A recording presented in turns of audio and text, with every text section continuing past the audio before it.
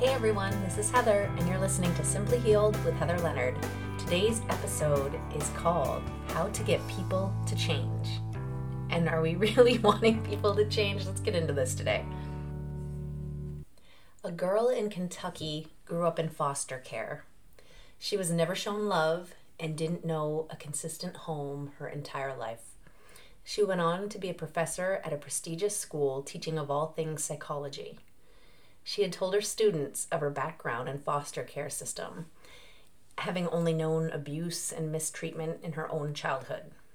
A student in her class asked her one day, all the while making his own assumptions of her career choice being connected to wanting to understand her parents' decision to abandon her, "Did you get into psychology to understand why your parents did this to you?" Her response was no. "I never questioned why they chose to put me into foster care." "Then why?" the student asked. The professor responded that she could comprehend why a parent may choose to place their child into another's arms if they thought they would be better off. She could understand why foster parents may have come and gone over the years because they had no parental bond with her, and she was a bit of a difficult child. She went on to say that she could even forgive the years of abuse and believed that the things done to her were out of lack of education, lack of religion, lack of proper upbringing themselves, leading to an inability to know how to properly parent and deal with challenging parenting struggles. "Then why did you choose psychology as a profession?" the student pried. "I chose psychology because I had to learn to understand all of those things on my own. I wanted to make it easier for all of you to understand without you having to go through what I had to go through to discover these things." "What things exactly?" the kid asked. "That humans don't require perfection or a flawless environment. They don't even require shelter or even comfort. They require love, compassion, empathy, and someone to teach them that even without any of those things at their fingertips in their daily experience, that faith and faith alone can provide you with everything you need, and we all have access to that.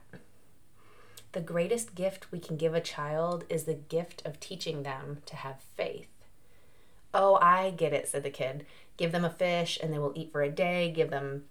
Teach them to fish and they'll eat for a lifetime kind of thing," the kid stated. "No," the professor continued. "If you know God, if you are taught that this life is short in the greater scheme of everlasting life, then these things that happen to us can become inconsequential and small. My life was not ideal. The orphanage I spent most of my young life in was located by a little church that I would sneak off to. The priest held mass and I was always there. I had knowing in my heart that I was loved, had a father that loved me, and that if I stayed faithful and gave it over to God, I'd be okay.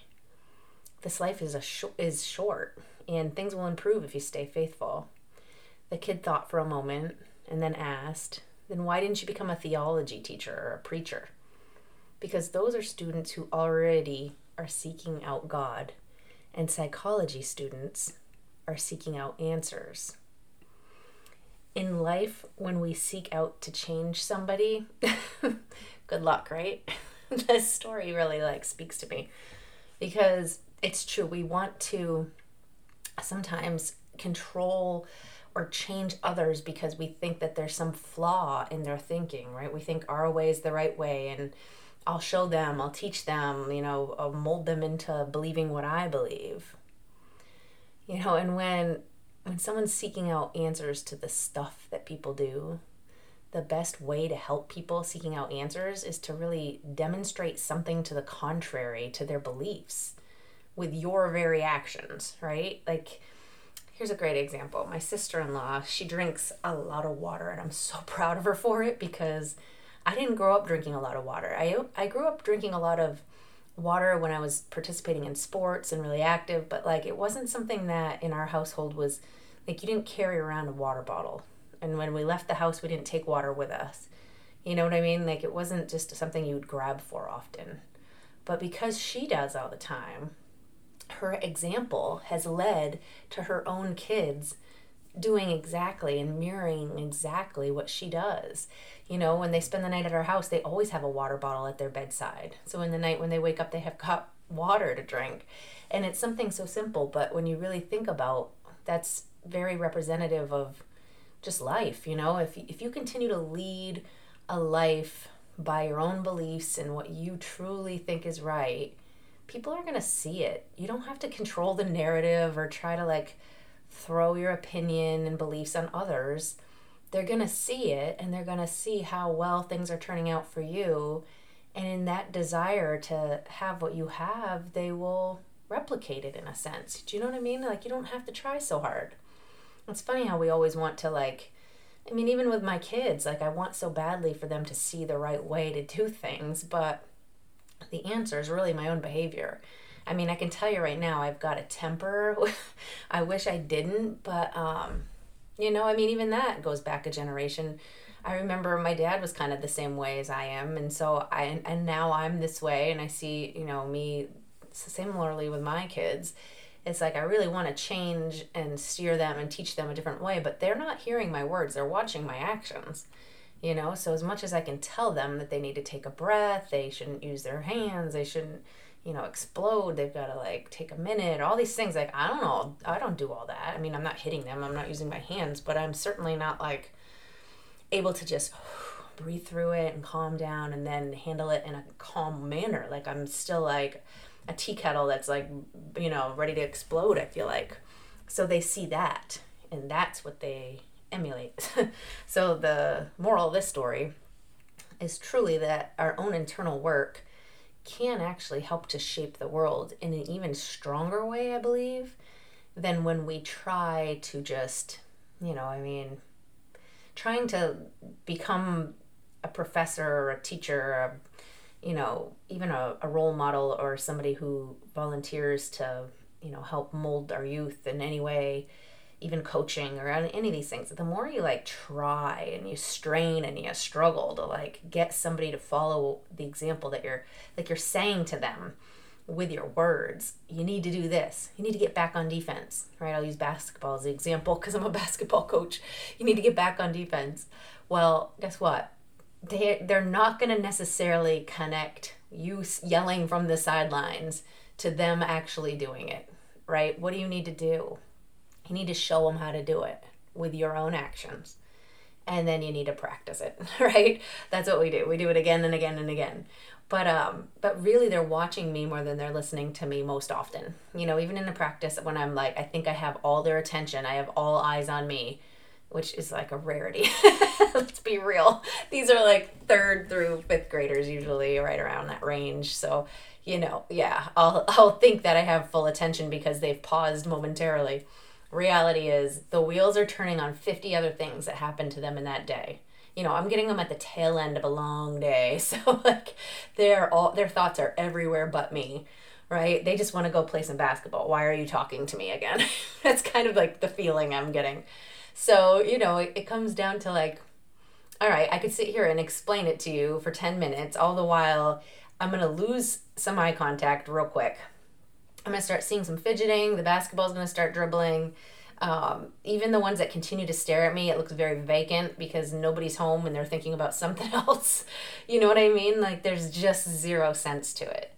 But when I start to do the play, I start to dribble the ball, I start to get into action and motion and movement, and then I say, come with me, guess what happens? Like, they're having fun. They're actually listening more.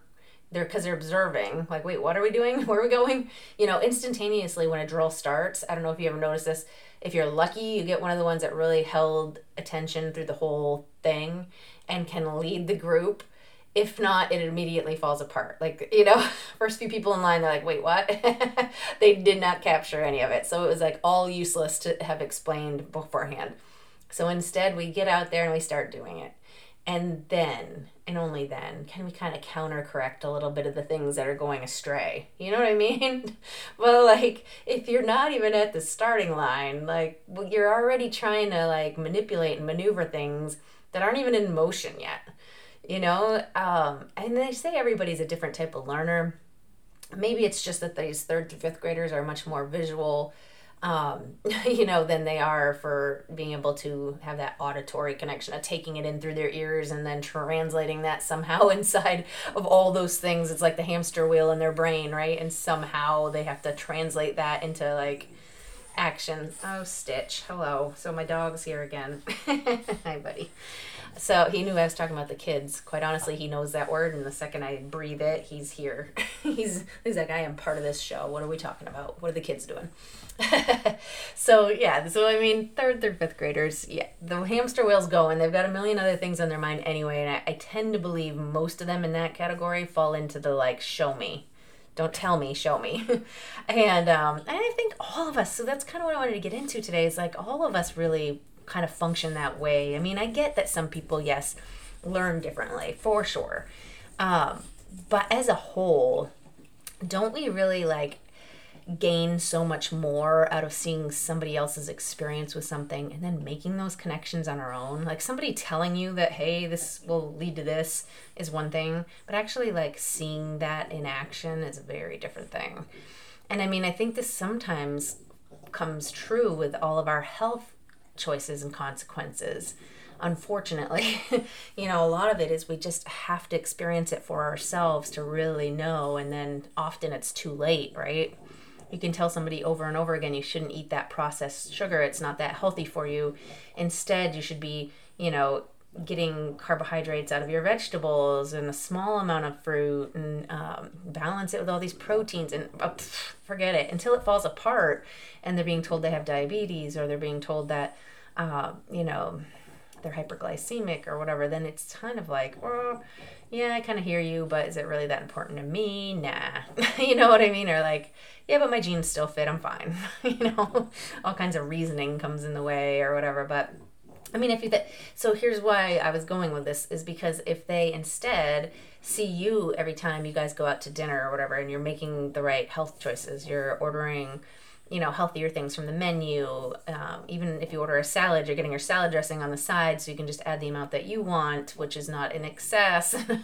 You're choosing the water over the carbonated beverage and like all these things, and they see it consistently. And then they end up at the doctor who's saying, you know what, your blood sugar's a little high, or maybe their genes are starting to feel a little tight or something happens or whatever. They're going to be thinking back, like, who are the people that I admire who, are in a healthy state, and what are their choices that I can sort of model after?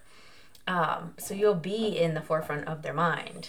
There's zero benefit, is what I'm getting at with all this, to you trying to shove that down their throat. Like when you sit down to that lunch saying like, oh, you really drink soda? You should really be drinking water because water has this much of our body is made of water and you need it. Forget it. Like you've lost them. At that point, I believe you've probably lost the person you're trying to help and educate. But that's just not how we seem to work as humans, right?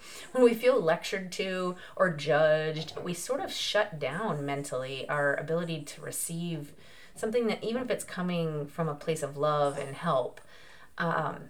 Inside of my Facebook group that I run, it is like very interesting to watch the dynamics of how people work and who's able to receive what, and even in the way of grief and how to deal with it.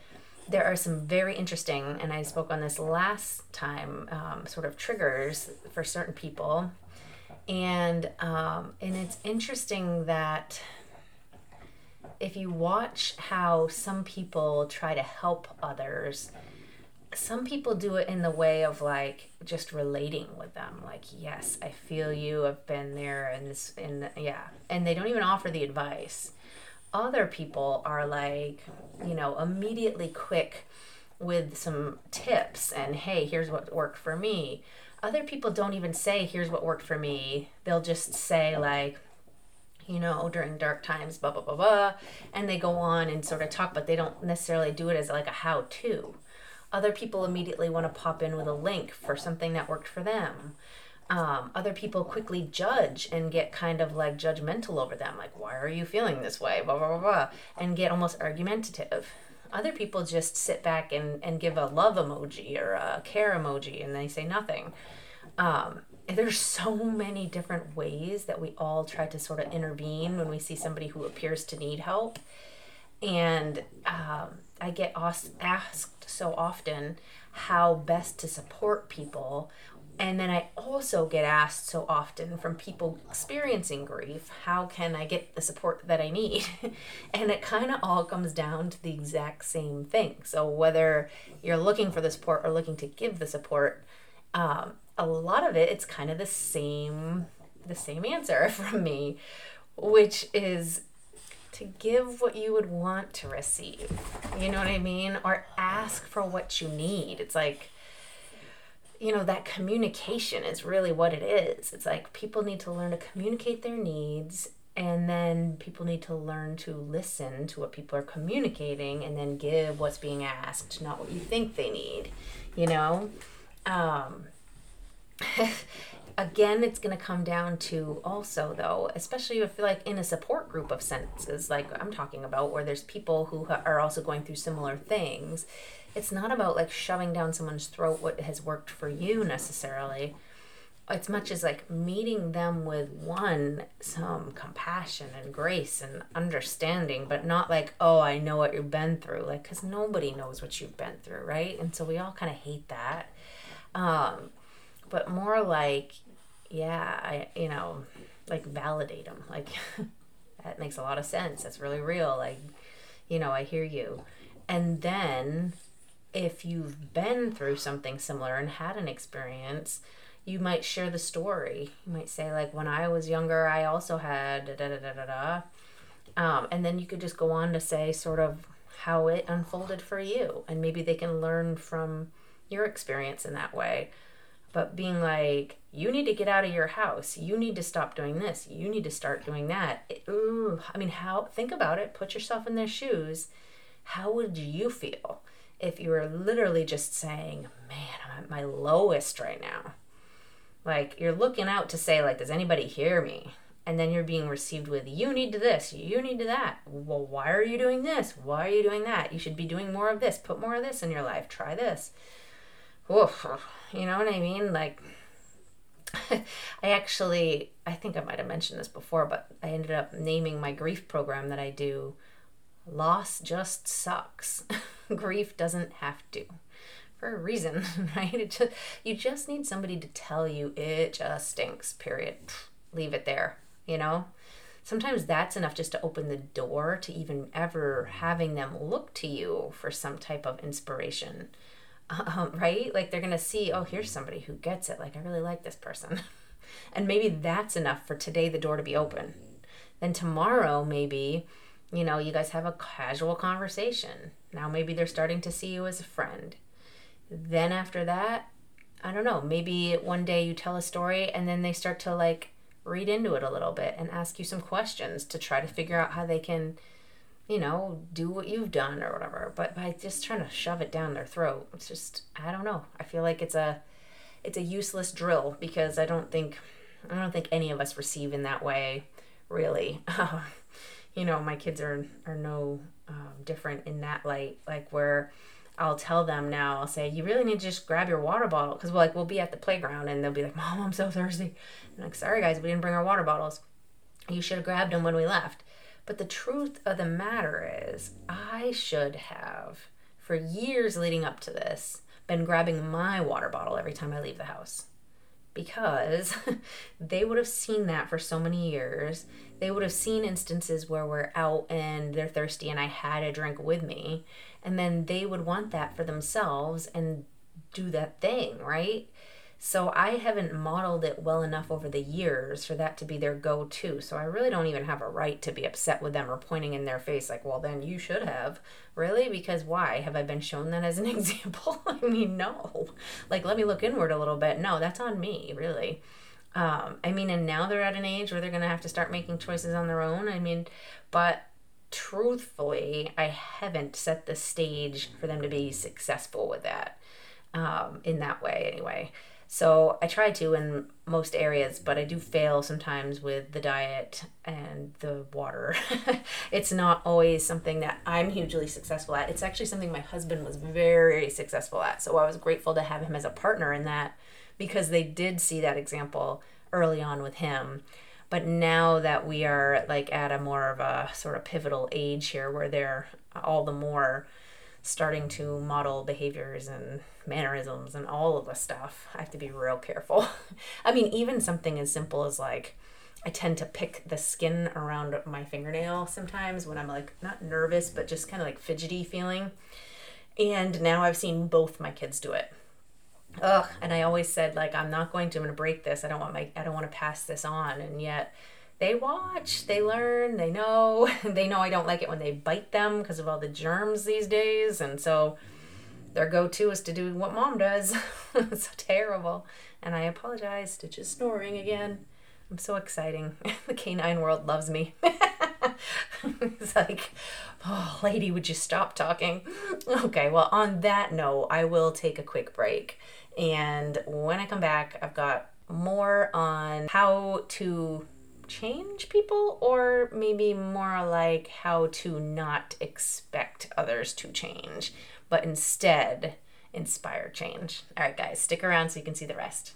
Connection Beyond Struggle for a Grieving Soulmate is the name of my free Facebook group where I'm helping to coach people through soul-crushing grief. And it is a powerful group because it is just for people who are experiencing soul-crushing grief. And so in that way, you're amongst friends. And it is a beautiful sight to watch, people growing inside of it. And I like to say it feels like the students are becoming teachers and people are offering wonderful advice in the way of help. It's truly just a place where you can feel supported and also receive a little bit of free coaching. So if you are interested in grabbing an invitation for yourself or someone else, check out the description and I will leave a link. All right, back to the show. When I was a kid, there was this group called Odyssey of the Mind. I think today it's called Destination Imagination, DI maybe.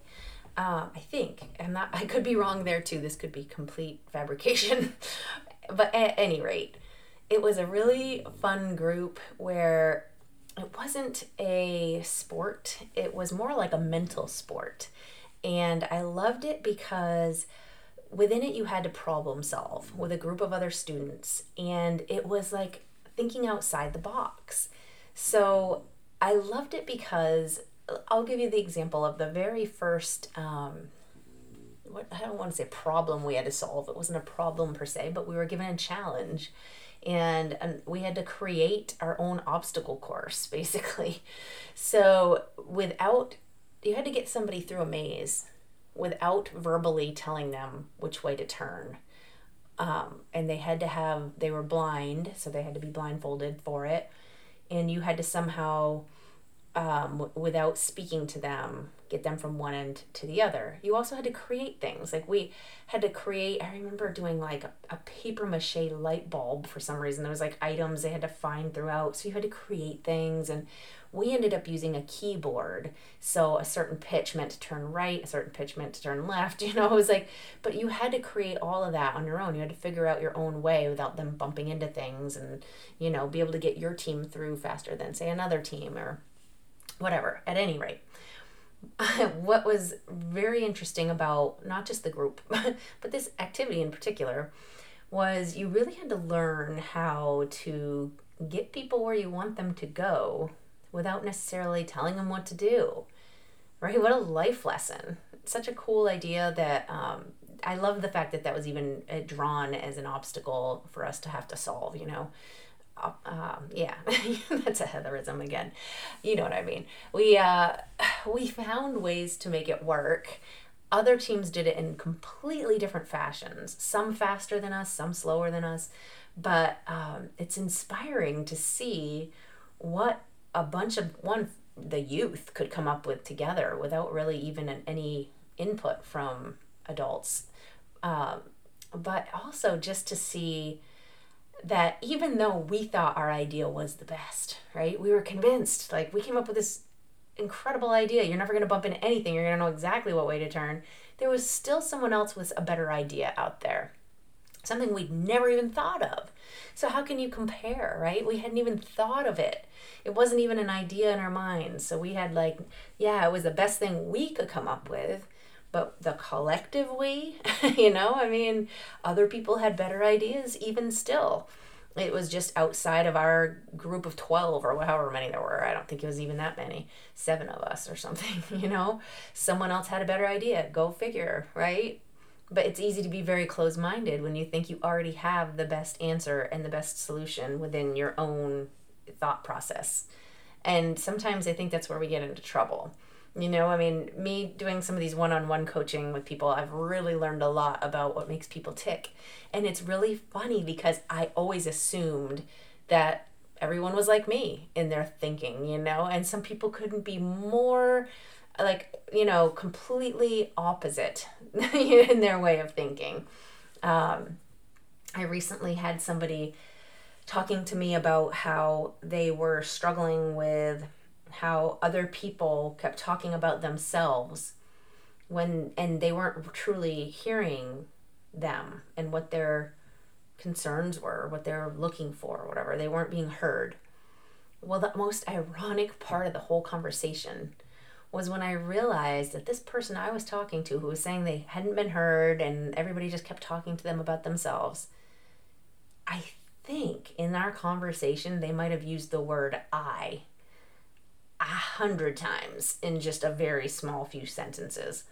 I need this, I need that, I need somebody who's going to do this, I need someone to come with me, I need someone to do this, I need this, I need that, I need this. And what they weren't even realizing was the very thing they were upset that they weren't receiving from other people, being heard. You know what I mean? That was the very thing that they were not doing well either. You know what I mean? So unaware that I need this and I need that and I need this, and people just keep talking about themselves. It's hard sometimes because you almost wish you had a mirror so they could just even sit back. What I should have done actually was record it and play it back. And maybe when they literally are sitting on the outside listening to themselves speak, they could hear it just as clearly as I could. But it is interesting. We all function this way. I don't think that's exclusive to this one individual that I happened to be talking with earlier. But I think we all do this, where we are wanting to receive something. And so we get very laser focused on the thing we're not getting that we want. And when you're doing that, you kind of are laser vision and missing everything else going on around you. You're unaware. There's so much that you miss because you're no, but I need this, but I need this. And it's wait a minute, I know you need that. But if you could just take off the lenses that are narrowing your view, then you could really see everything else that's happening here. And so in this particular case, what was happening was the people around them were literally trying to give them the very thing they wanted, but not in the exact same way that they wanted to get it. It was but they're not hearing me, but I need this. And I was I don't think you're hearing them either. It's very hard to watch that and want to intervene and help it. But sometimes it's the inner work. We need to figure it out on our own. We need to look inward on our own selves. What's your biggest desire? What's your biggest thing you want, right? I mean, just even in the name of what I entitled this, if we're looking to change everything else, I'm just going to say this right now, you're never going to get it. You can't control the world. And I know I say this a lot. You can only control yourself. Right? So start with the inward look, because sometimes the whole reason you haven't gotten the very thing you want yet is because you only see one way to the finish line, when really there could be tree branches every which way that you could, a different, little stream coming off. You could have gone that way, you could have gone that way, but they're no, it has to be this. It has to go down this, straight away or whatever. And let there be no turns or deviations from the way I see it ending. Let's just, as a whole, we all need to allow for things to happen a little differently than this vision that we see it in. In my life, I can look back and say there's many times that I thought I needed this outcome, this one thing. I just want this one thing. You'd pray on it. I want this one thing to happen. I'll use an example of someone trying to sell their house. I've been praying on it. I buried St. Anthony statues in the front lawn. My mom used to talk about that when I was a kid, that I think that's supposed to do something to help you find a buyer. guess. I don't know. But my whole point being, you can do everything and you feel like I've checked every single box. But have you? You know? So that's the thing. I mean, every box in your crayon set, yes, you might have gone through every single, but what about all the other colors of the rainbow that other people have, right? There's other options out there that you've just never even considered, you know? So when it feels like you're not getting that to the finish line, for one, it could be because there's so many other ways of getting there that you haven't even explored, you know, or it could be that your view of what that thing at the finish had to look like was so specific and you hadn't even considered that the end line altogether might be something totally different. Maybe you are headed right towards the very thing. It's just the finish line is way over there and you are way over here, you know? You didn't even realize that the end could look different.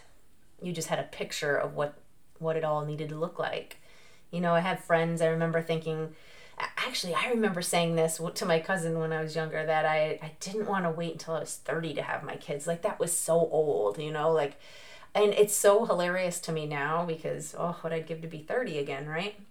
So, but at the time I remember thinking like, I don't want to wait that long. But I had this very narrow vision of like a time frame when it had to happen and all these different things. Wow. And how little importance it actually ended up having. I mean, shouldn't we just be grateful for being blessed to be able to even have children? Because that's not in everybody's future, you know? It's a gift. And I just remember being very narrow in my 20s when I was looking at my future self and what it was going to look like. And you know, I mean, some people paint the picture so perfectly. This breed of dog, a boy and a girl, not just like two children, but a boy and a girl in, you know, with my golden retriever in, you know, the white picket fence and, you know, the neighborhood that's by the playground. It's like, by the time you're done, there's just no room for anything else. It's like, God forbid you should get pregnant and have two boys.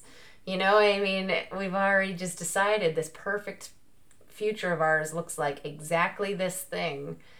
When, boy, I mean, I believe big time higher powers got my back on this one. Like, I believe God's going to give me exactly what I'm meant to have.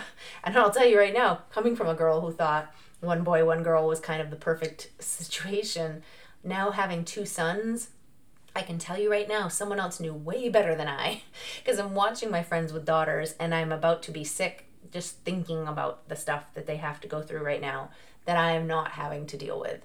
And I know that I absolutely love having two boys. And it's not an experience I knew anything about growing up because I had a brother and my husband had a sister. So we both were of a one boy, one girl situation where we just didn't even consider like that we were gonna have two of the same gender.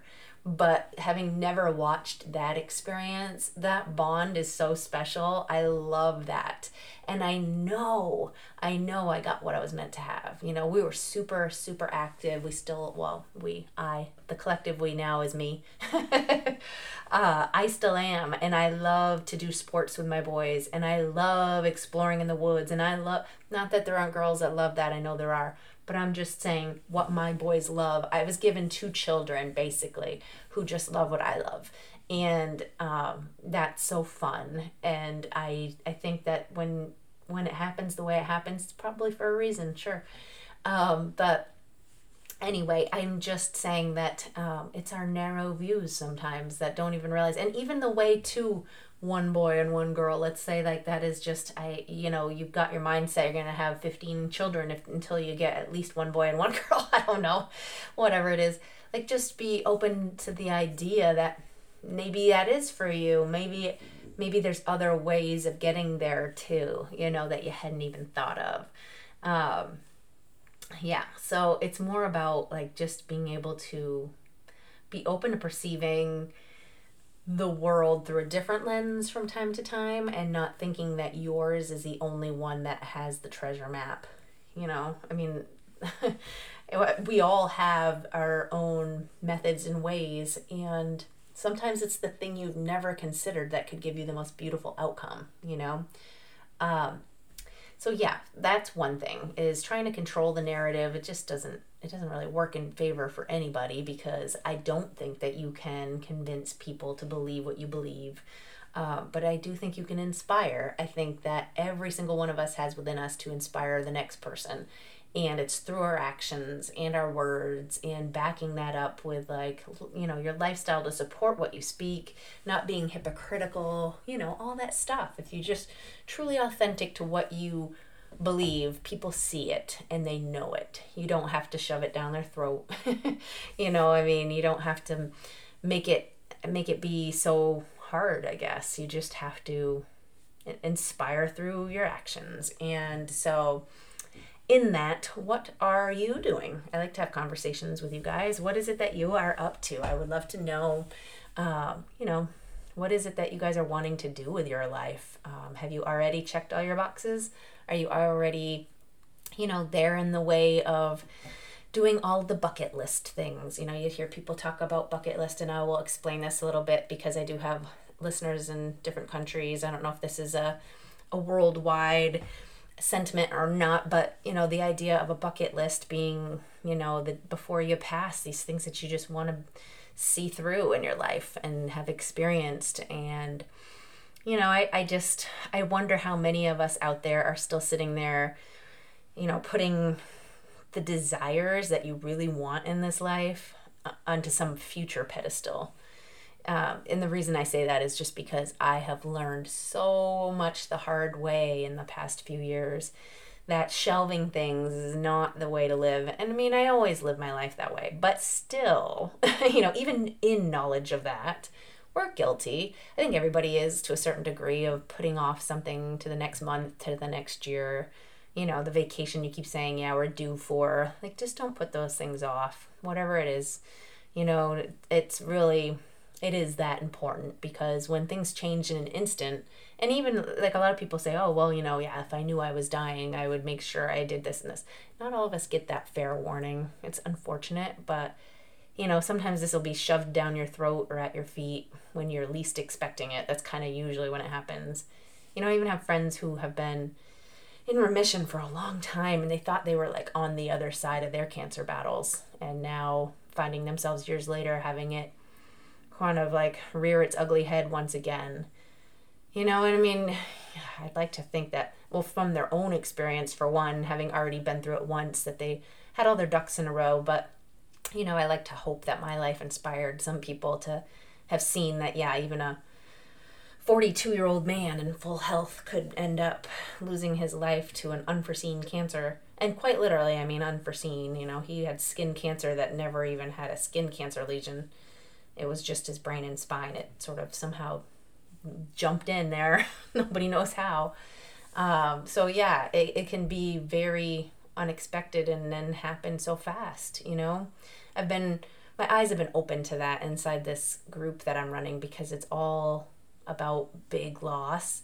And I just hear story after story. We're talking thousands of people so far, and this is just in a couple months that I've been running this Facebook group. Thousands of stories of, people being just the epitome of health and great athleticism and, so much youthful joy and optimism and this and that. And then all of a sudden, this dark cloud came and never went. And it was like within months, they lost their person forever with no signs or symptoms, no prerequisites, no, family history of things, nothing, just no warning. And this isn't meant to be a depressing, sad tale today. Just, if anything, meant to just tell you, like, don't sit around waiting for changes. Take some deliberate action towards the things you want. I said it in past episodes, but I want to remind you today, just every day, make a little step forward towards a thing. If it's health goals, each day make a positive change, just a small one. Don't take the big leaps. Those end up putting you back at the starting line more often than not.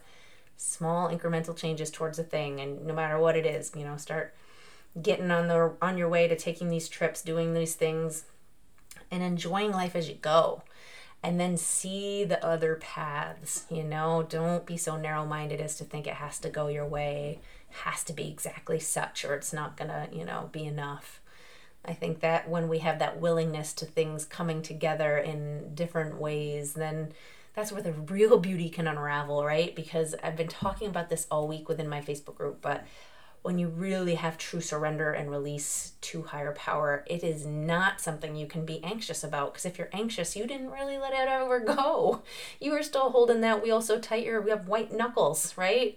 So if you really are surrendering and giving it up to somebody else to take over driving your ship, your boat, your car, whatever, you just have to let it go.